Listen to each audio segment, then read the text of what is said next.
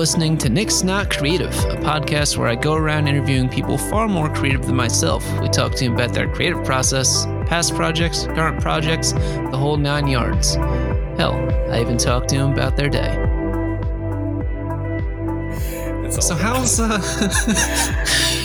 how's the wacky world of the music industry treating you? Is that a thing that's fun and exciting? I don't know. It's whatever. I don't know. I haven't really been doing anything with it lately. I got that compilation thing, but besides that, with COVID-19 and all that stuff, like I can't even get tapes made because all the plants are shut down. Yeah, well, so it's kind of slow going right now, but whatever. All right. Well, I'd say the tape comment's a pretty good segue to segue us into the show. You're listening to Nick's Not Creative. I'm your host, Nick Einsman, and today I am joined by Dover Dave, a.k.a. Don't do that. Dave Prescott, a good friend of mine and the owner and founder of Bitter Hearts cassette label. Dave, if you want to just give us a little talk about what Bitter Hearts is. Well... Right now, it's just a cassette label. I make tapes for bands. That's really all it is. I don't have anything really going right now. Okay. And tapes. So, I mean, obviously, I kind of grew up at the tail end of cassettes. Because you're a young boy. I'm a young boy. You are a young boy. I think I maybe owned 2 cassettes as a child, and they were Toy Story 2 and Wild Wild West. And I probably owned Men in Black on cassette. Men in Black that soundtrack was great. That was my first CD I ever got. No, I had it on a cassette. That and Aqua, the people that sang Barbie Girl. Oh my God. So my first 2 CDs were Alvin and the Chipmunks sci-fi. So they covered like the X-Files theme, like a bunch of random. Yeah, well, they talked over it. It was ridiculous. And then the other CD that I owned was Baha Men for Who Let the Dog Out. Yeah, that's those a banger 2 right CDs. there. I'm pretty sure I owned up until I was like 19 years old. I guarantee you, if I looked a little harder, I could find them. Probably. When was the first? I think the first cassette I ever got was probably a Garth Brooks tape. Whatever one had Thunder Rolls on it. That doesn't surprise me, knowing you. Thunder Rolls. I mean, it could have been a Chris Gaines tape, which is even worse. But I mean, whatever. Chris Gaines was his alter ego. If you didn't know. I didn't know that, but you know what? To each his own. I think it's Chris Gaines. Wait, was Chris Gaines the American Sniper? Who am I thinking? I just don't know, Dave. I really just don't know. But so this cassette label, you started this let's say we moved to Philadelphia or Pennsylvania in 2018? Yeah, it was right? It was like pretty much right after we moved here. Right after we moved down here. Yeah, I think it was early 2019. It's like right when I got my tax return from the year before. Nice. All right. So walk us through what kind of spawned you doing this. What was the idea behind it? Have you worked in music industry before? Were you doing things with bands before? Give us the 411, baby. No, it was something I thought about when I lived in Rochester. I originally was just going to put out, I just wanted to put out tapes for cool parents, basically. But that never came through. And then when I got down here, I was like, well, we're close enough to Philly. There's a huge hardcore punk scene down here. So why not try and do some of that? And then ended up just putting out bands from our hometown in New Hampshire anyways. But no, I had never really done anything in music before. Like I was worried about stuff like that, like contracts and music rights and all that stuff. But fuck it. I mean, I don't own any of the rights to any of the band's music. So they have all that stuff. I'm basically just leasing it to get them some merchandise they probably wouldn't have gotten on their own and help them make some money because they don't put anything into this. I pay for the tapes. They get pretty much half of the tapes I make to sell on their own, and I keep half just to basically break even. So it's pretty straightforward, pretty simple. anyone can do it. I don't know why more people don't just start their own record label. Plus cassettes are like dirt cheap. Like I think if you want like 100 cassettes, let's say it's an hour long, 30 minutes on each side with like a 4-panel card on the inside, I think it's like $300 for something like that, plus shipping. Mm-hmm. And then, the bands can sell them for however much I want. I sell them for $7 just because that'll get me to like the break even point with a little more to play with for like Facebook ads and stuff like that. But it's pretty simple, pretty easy. Yeah. Sorry about all the yawning. My insides are slowly failing me. No worries. I think everyone's been yawning a lot more that they haven't been able to really leave their apartment in the past 3.5 weeks. Well, I'm essential. You were talking to one of the essentials. Right. But yeah, so where did the name Bitter Hearts come from? Because you've got a pretty interesting logo. We'll post it up on the Facebook page and Instagram when the show obviously goes live. But the logo itself is pretty dang cool. Where'd you come up with that, or who ended up doing that for you? Timmy Rumo, the singer of Acid Wash, he was also in The Nasty with Justin and Mike, who are in Cool Parents now. He did both our logos, actually, the first one and the new one with the heart with the knife through it. And as far as the name, honestly, it was just I wanted it to be 3 words. I don't know why. It's just something I wanted it to be. So Bitter Hearts Records. Plus, it looks good abbreviated. So if I were to ever use it on like a t-shirt, like on a pocket logo, BHR looks good on anything. It's really just something that flows and from like a, I guess, marketing step. I don't know. It looks good. Looks good. Yeah. Sounds good. And you can use it as like an abbreviation on stuff. And it looks better than if it was like either 2 words or super long, something like that. So there was I really didn't think about the name too much. It just kind of popped in my head. Then just like, I was like, yeah, well, might as well run with it. And then also I Googled it to make sure it didn't already exist. So, cause coming up with a label name is hard. Like you want to do something cool, like Pizza High Five, like that's like 4 different labels already. Like, you know what I mean? Like, yeah, like, so you can only throw a dart at a dartboard so many times before you hit the same thing. Yeah. So I had to think of something that was, obviously it's not really original. Like it's for like a hardcore punk label, like Bitter Hearts. Like, it's kind of cliche, but it works, Nice. Now tell us a little bit about the bands you've worked with. I know you've worked with our friends over at Cool Parents. For those of you that don't know, Justin and I'm going to blank. Justin's a really good friend of mine. Mike is also a really good friend of mine as well. Not too familiar with the other guys in the group. I've hung out with them a few times, but they have their own podcast called the Cool Parents Podcast. Go check that out. It's a pretty good time. It is good. It's Curtis, Justin, Mike, Nick. I think Nick is Mike's cousin. I've only met him weekly. I've only met him like twice. He Cool Parents played my wedding and they were all invited, and for some reason Nick either didn't know that or something. He came right before they played and brought beers into the venue in his backpack and was just drinking by himself on the stage before the band played. But I was like, you could just like hang out, right? He's like, nah, it's cool. I got my own. It's fine. I've got my own. I'm fun.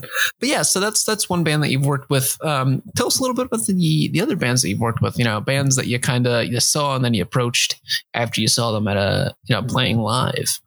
The first band we put out was Say What You Will. I saw them play at Red Alert Skate Park in Rochester, New Hampshire, and just like immediately fell in love with them. I was obviously hammered at the time, and just for some reason, like me and the guitar player like hit it off, Shane. So we were just talking, shooting the shit over the past year or so since I saw them. And then when I started the label, I reached out to them to see if they wanted me to put out anything, and they just happened to be at that exact time finishing the mastering, mixing and mastering on their EP. So it couldn't have worked out any better. And so that was our first release, the Anything Everything EP from Say What You Will. And it just happened to fall. Like everything just aligned to make that happen. So they were the first band we put out. And I still see them like once a year. They come down to Philly, play every once in a while. So that's fun. The other band we put out, Weaklings. It's like a punk band from Mass. It's got members of, or ex-members of Energy. I don't know if you know the band Energy. Yeah, I've listened to them a few times. Yeah, I didn't. With them, my friend Brian on Facebook, he took their like promo photos, and I never heard him before, and I checked him out, and then I just messaged him on Instagram, and I put out their 2-song EP, I guess, if you want to call it, a single. I don't really know. It's only 2 songs, but it's cool. And actually, you did the layout for that one. I still have your tape, by the way. You need to come get it. Yeah. Once all this blows over, I definitely want to definitely grab that, because I'm pretty proud of that design. And also, Dave, so you mentioned earlier you sell all of the tapes that you've put out. What's the website that they can get your tapes? Oh my God. bitterheartsrecords.bigcartel.com. It's not a very catchy name because I didn't want to pay for the premium. So yeah, it's just Bitter Hearts Records, Big Cartel. You can get them there. I'm going to probably try and figure out how to make a Bandcamp page and sell them on there, but I don't really want to. It's too much work. It's already like me in my apartment mailing out that like 1 billion tapes. So yeah, 100 tapes at a time. adding one more fucking social media or something to follow is just gonna drive me insane. Drive you insane. Your wife will kill you. The dogs won't look at you. It's gonna be a whole ordeal if you add that other outlet. It's already a whole thing. I don't. But so yeah, what else did we put out? Oh, I9 from like Dion from Dover. He's a rapper. It's just a compilation of like demos and B-sides that were never actually released on stuff. So like it spans his career from I think like 2005 to 2017, I think. I don't know, it's like 1 million hours long. It's a super long tape, but it's really good because you can hear like how he progressed as an artist through. Yeah, you can really just see the development. Yeah. Now, you said that you were working on a tape now that you have pre-orders out for, and I know you just released the latest Cool Parents album, which is also on Spotify. Definitely check that out. Oh yeah, I forgot that I did. Yeah, I did the new dude. I make it sound like I have 1 million releases. I have 4. like I'm trying to recollect all these things that happened over the years, and it's been literally like 1.5 years and 4 releases. But yeah, the new Cool Parents one, I'm super psyched. Like that album rips, dude. Like it's aggressive. Great. It's absolutely great. Yeah, it's just like I was hoping it would do a lot better. At least I know like they're getting a lot of streams for it, but I was hoping more people would pick up the tapes because I want people to hear that album. Like the songwriting, like musically, is good. Like it's super well done, and I think they recorded at Dax, and he's fucking awesome at what he does. He's worked with Justin a bunch of times, but the music and obviously the lyrics, anything Justin writes is fucking hilarious. So agreed, it's good, but it's not like campy funny. It's like clever, like it's really good. But yeah, couldn't agree more. But yes, the compilation tape. It's like 19 different hardcore bands from like New England. There's a couple from like Philly, Jersey. I got one from this band in Germany who rips. They put out the European version of the Weaklings tape that I put out. He runs his own label in Germany, but it goes. There's 100 of them made or going to be made, and the proceeds go to help the Seacoast Mask Makers in New Hampshire. They make and distribute like masks to different organizations and companies and healthcare places all along the East Coast. I think they've like helped out over like 300 organizations. They've made like 20,000 masks already, and it's just fucking people in their homes just making masks and getting them out there. So I wanted to do something to try and help them out. But I got a bunch of killer bands on there. Like Bad Move is sick. Kingpin. Just a whole mess of bands. But I'm super stoked on it. Tim Rumo did the artwork for that as well. and I think it came out really good. It's called Crowd Kill Your Lampshade. It was it looks pretty cool. It's I was looking at it before we got on the air today, or before we started recording today. Just the detail is cool. Like, it looks like it's, again, someone's living room. They're playing in someone's living room. Obviously, with the COVID-19 epidemic that we're dealing with right now, it's not like anyone can go to any shows, and this is definitely a good cause for the profits to be going to, and it's cool to really see bands come together and chip a song or two in. A lot of bands have been doing that, like streaming, like festivals and stuff like that. I know Say What You Will has an Instagram stream coming up on May 4th. I think it's called like Coachella or something like that. So, I mean, I wonder where they got the inspiration for that. Oh yeah, I know. Right. But it should be cool. I mean, it's May 3rd. Sorry. That's my fault. But yeah, I mean, so that's cool. Bands are doing that. Like, at least people can, I know Knocked Loose or Code Orange or I think they both did like a live stream thing. I guess it was pretty cool. Like, at least they're still doing something so people can see them. Right. So yeah. I've gone to a quote unquote, a few shows from the comfort of my couch, which is nice. The means that I won't be paying $12 for a drink, which is always a good time. Yeah, but I wanted to watch. I forgot yesterday was that was it Block by Block West? It was like a Minecraft music festival thing. I kind of wanted to watch that, but I don't know. I just couldn't figure it out. I don't know. Yeah, Minecraft. It's been interesting to see how people are putting out music in the but it had like current weird climate. It had like the weirdest lineup. It was like just a bunch of weird bands, and then like Pussy Riot and Knocked Loose were on, like all playing as Minecraft characters. It was like the lineup. I mean, that's pretty cool. It was cool, but it was fucking silly, man. Like, you could go into like virtual like merch tents, and like if you like pointed at an item, it would bring you to a pop-up of their merch store. It was weird. I mean, it's cool, but it was weird. Yeah. Well, I mean, now it's a great segue into bringing up merch. I mean, if you look at the boom in vinyl sales that it's really occurred in the past couple of years, up until I want to say 2015, 2016, people weren't really buying records. You kind of see a thing with that with cassettes, or? Well, the thing is, like, the boom in record sales is for like records in general. Like, Taylor Swift put out vinyl now. Like, if you were in the hardcore punk scene, you were already buying 7 inches and 12 inches and cassettes anyways, just because mainly it's, well, vinyl not so much, but they're cheaper and easier to mass produce for like an independent band. Because like if you order CDs, usually you have to get like a minimum of like hundreds of CDs. Yeah. Like no local band is going to move hundreds or 1,000 CDs. So you can get, for the same price of 1,000 CDs, you can get 100 records made, or for even cheaper, you can get 100 tapes made, and you can sell it and make money off of it. So, I mean, I don't think the rise in record and tape sales is like,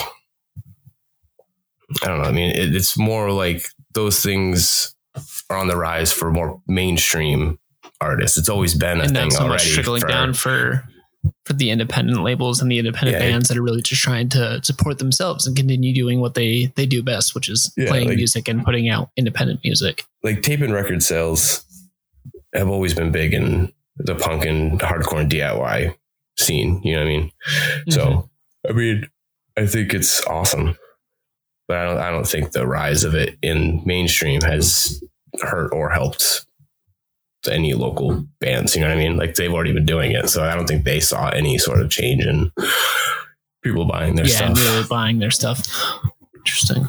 Well, I mean, if you can give anyone, some advice on starting your own label or going out to talk to bands, I know a couple people that listen to the podcast run a few zines, and a lot of them are like, oh, how do you randomly talk to people about getting them on the podcast and things like that? Like, how do you go out and approach bands? I know you said a lot of it was Instagram messaging and things like that, but yeah, that's literally all it is. I'll just message someone on Facebook or Instagram, and if they respond and they're down, then we go from there. Like, it's like, it doesn't hurt to just reach out. That's really all it is. Like, shoot your shot, you're either gonna make it or they'll just leave you on red. What are you gonna do? You know? Yeah. But that's really all it is. Like if I just hadn't have just put myself out there and asked different bands or artists to work with me, then nothing will get done. I'm not gonna wait for people to come to me. To come to you, yeah. Yeah. I mean, people have submitted stuff to me, but for the most part, it's usually me going out. Well, not going out, but I'm old as shit. I don't leave my house anymore anyways. But yeah, I'll reach out. I don't expect anyone to reach out to me. So it's always better to just ask. That's all it is. Super simple. Mm-hmm. Mm-hmm. Now, if someone did want to reach out to you, what would be the best way to contact you? Through Instagram or social media, or is there an email that's, you know, the best direct line to you? Well, there's our Facebook Messenger, Instagram, the Big Cartel store, I believe, has like a message off, like an email option. So any one of those will work. Plus, it's just bitterheartsrec@gmail.com. So if anyone wants to send me something, I'm always down to listen to new music. And even if it doesn't work out, I could always point you in the direction of other labels that I follow that are probably more your style or more suited to that band. Yeah. Very cool. Very cool. All right, Dave. Well, thanks. This was fun. I really appreciate you coming on to the show. I look forward to hearing Crowd Kill and definitely excited to get my hands on the Weaklings tape. Yeah, you got to come get it. I think I have something else for you too. I forget. What else? Wonderful. All right, Dave. Well, thanks for coming on. We'll talk to you soon. Yeah, man. Anytime. Like hearing yourself talk? Think you've got funny jokes? Have you been told you've got a face for radio?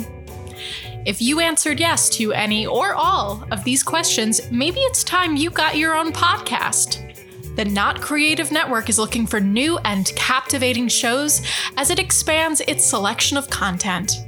If interested, shoot an email to Nick at nicksnotcreative.com with your show idea and let's talk shop.